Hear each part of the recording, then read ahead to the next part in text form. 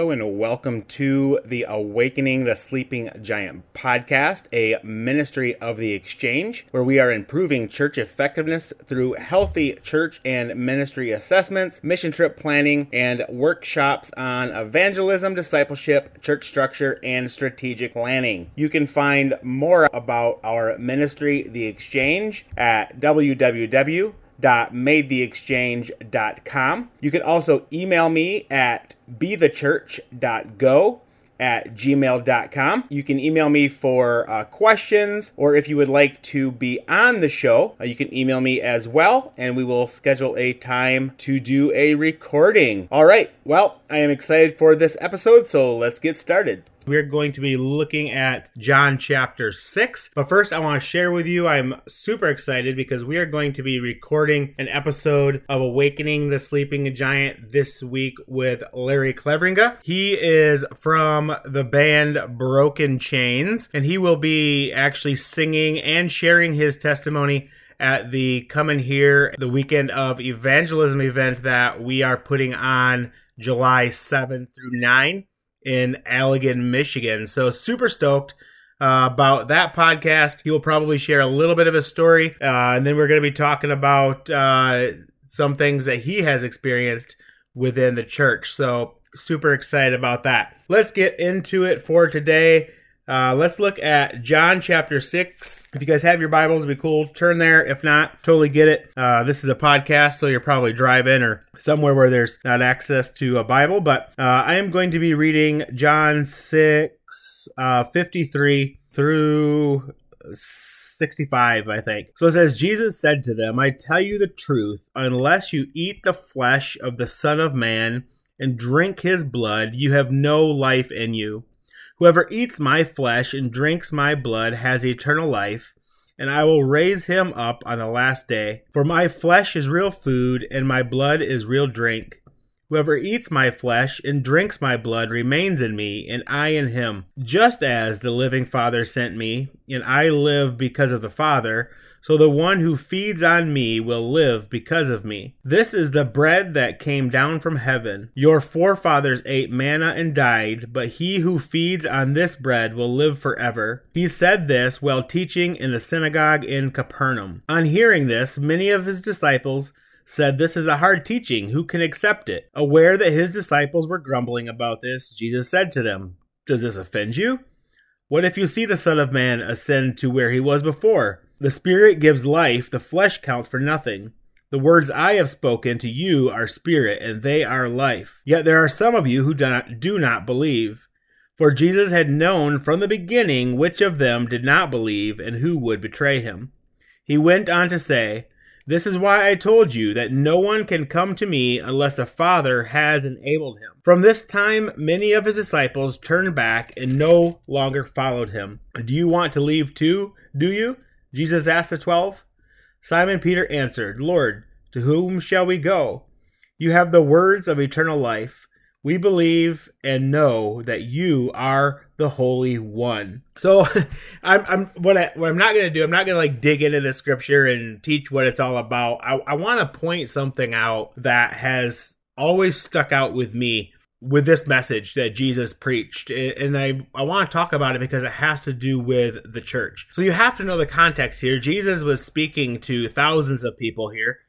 This was a large event. People were coming to hear Jesus speak, and they wanted to hear Jesus talk. So Jesus had every opportunity in this moment to preach a really easy message, to preach a message that would be attractive to people, to preach a message that would end up leading thousands of people to him. But that's not what Jesus did. Jesus actually did two things. First, he chose to teach on one of the most obscure teachings that he ever taught. He says, eat my flesh and drink my blood. Like, that was just super obscure. Nobody knew what he was talking about, right? As far as they were concerned, he was talking about cannibalism, and they're like, what in the world is going on here? And not only did he teach a really hard teaching, he didn't even explain himself.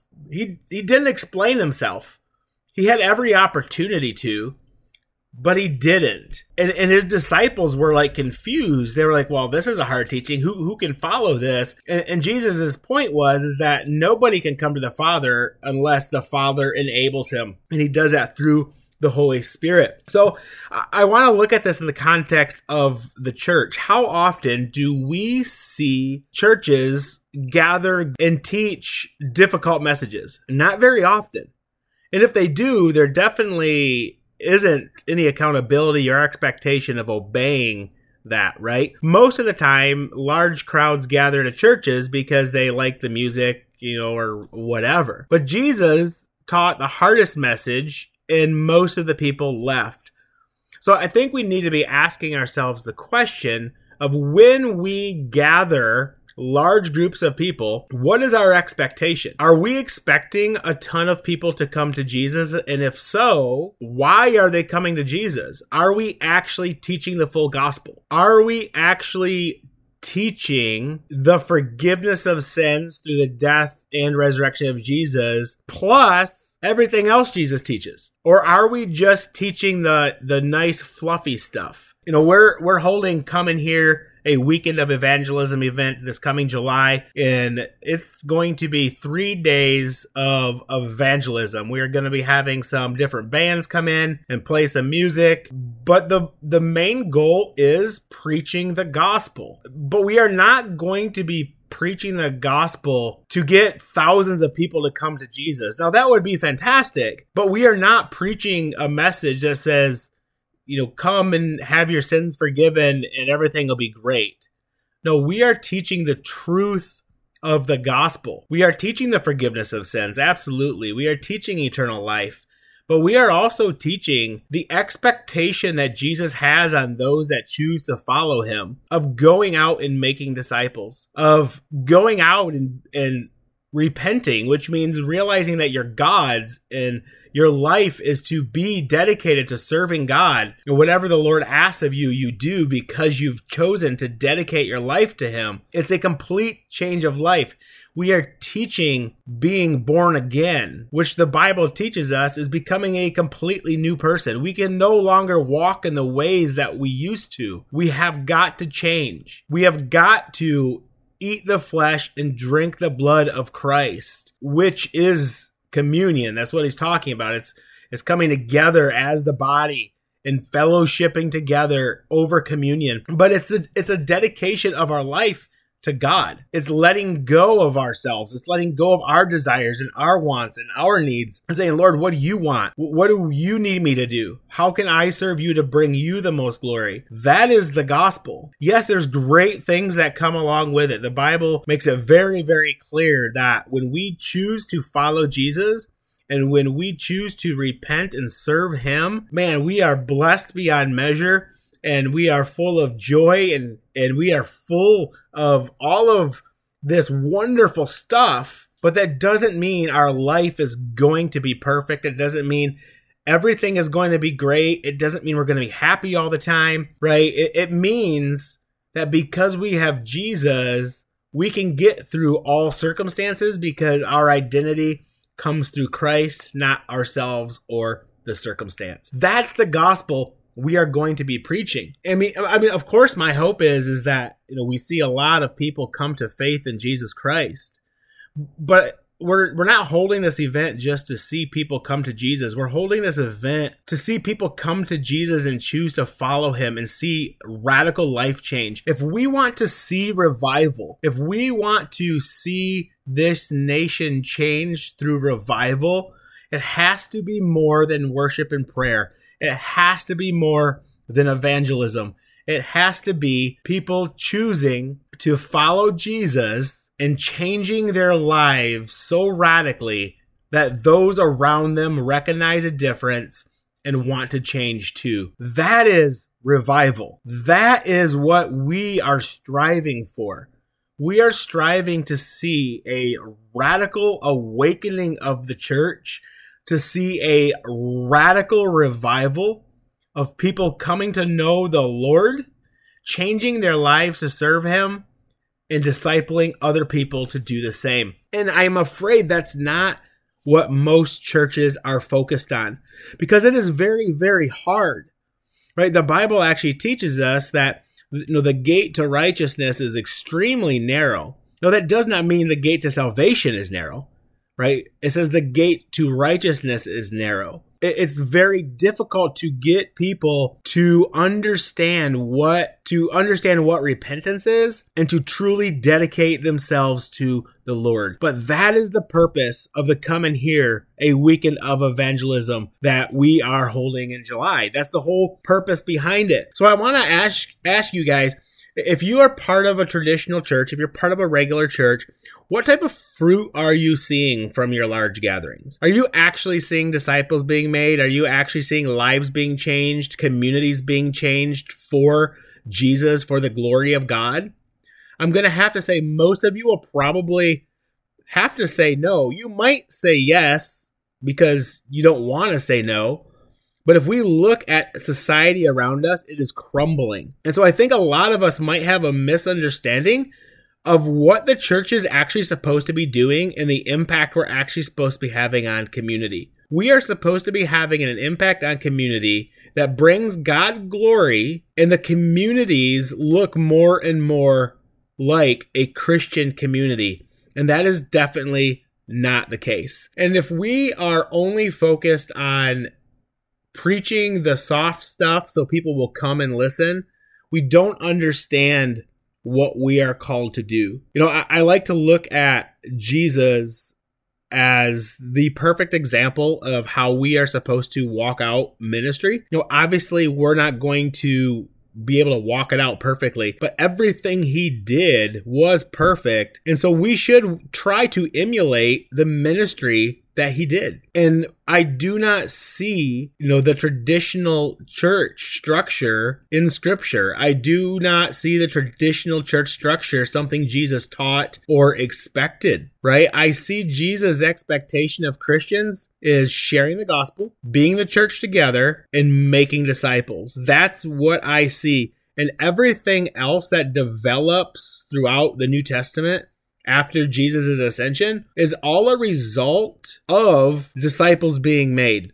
a result of the gospel being preached, not a result of people coming to a church, or not even a result of people accepting Jesus, because it's farther than that. It's accepting Jesus, becoming part of the church, repenting, and then serving the Lord and making disciples. And that needs to be our absolute goal. And there are going to be a lot of people who aren't willing to do it. There are going to be a lot of people who would rather just turn around and leave Jesus.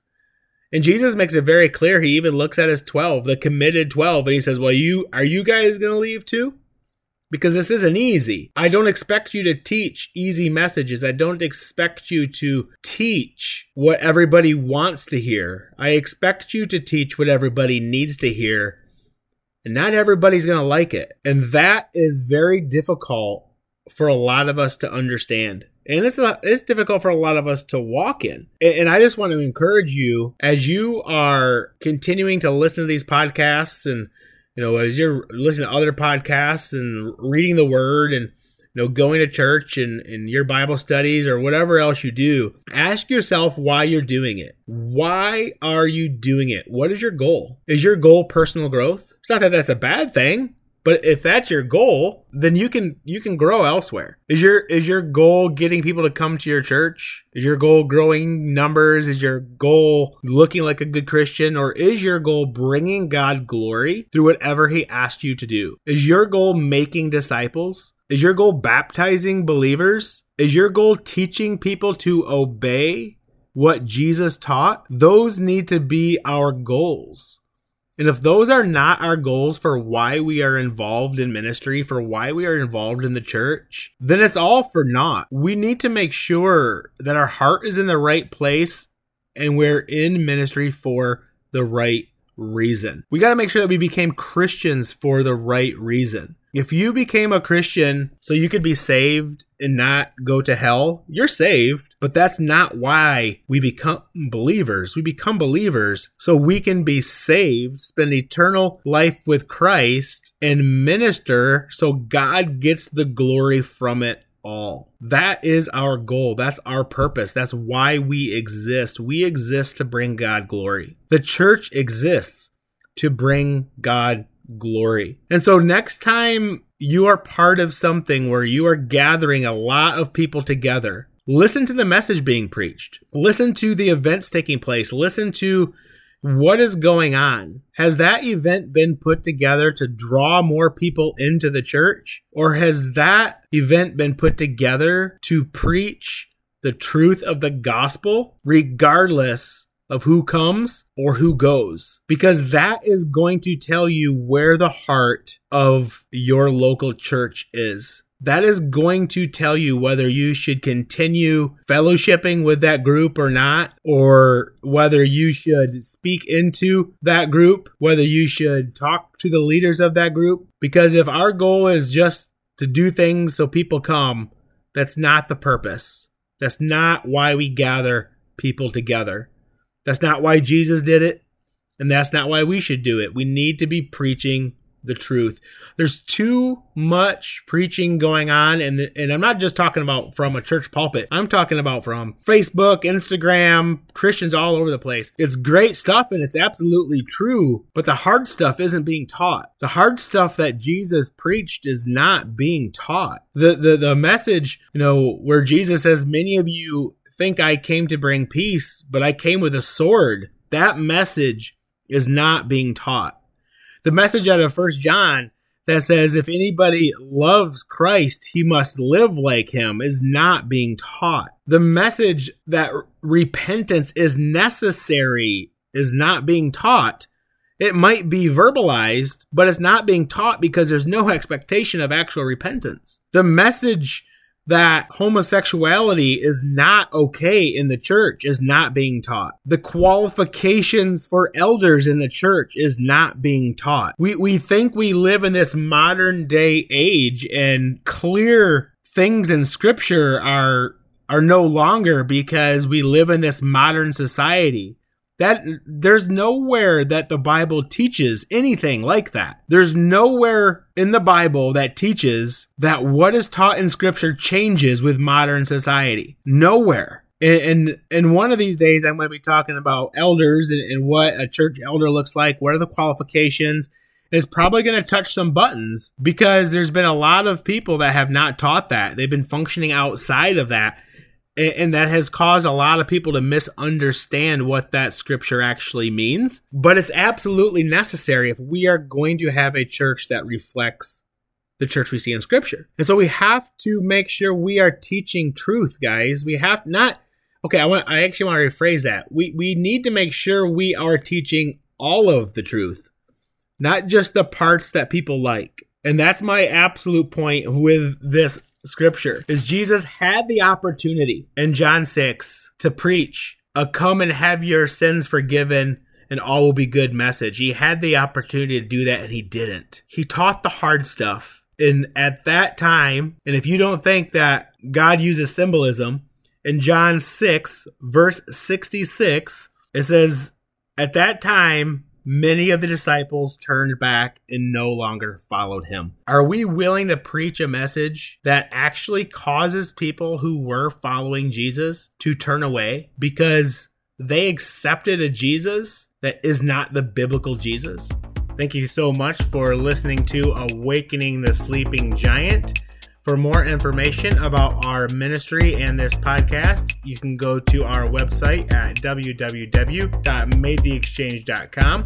You can find us on Instagram at theexchange_go. You can also find my book, Awakening the Sleeping Giant, Church Rediscovered, on Amazon and BarnesandNoble.com.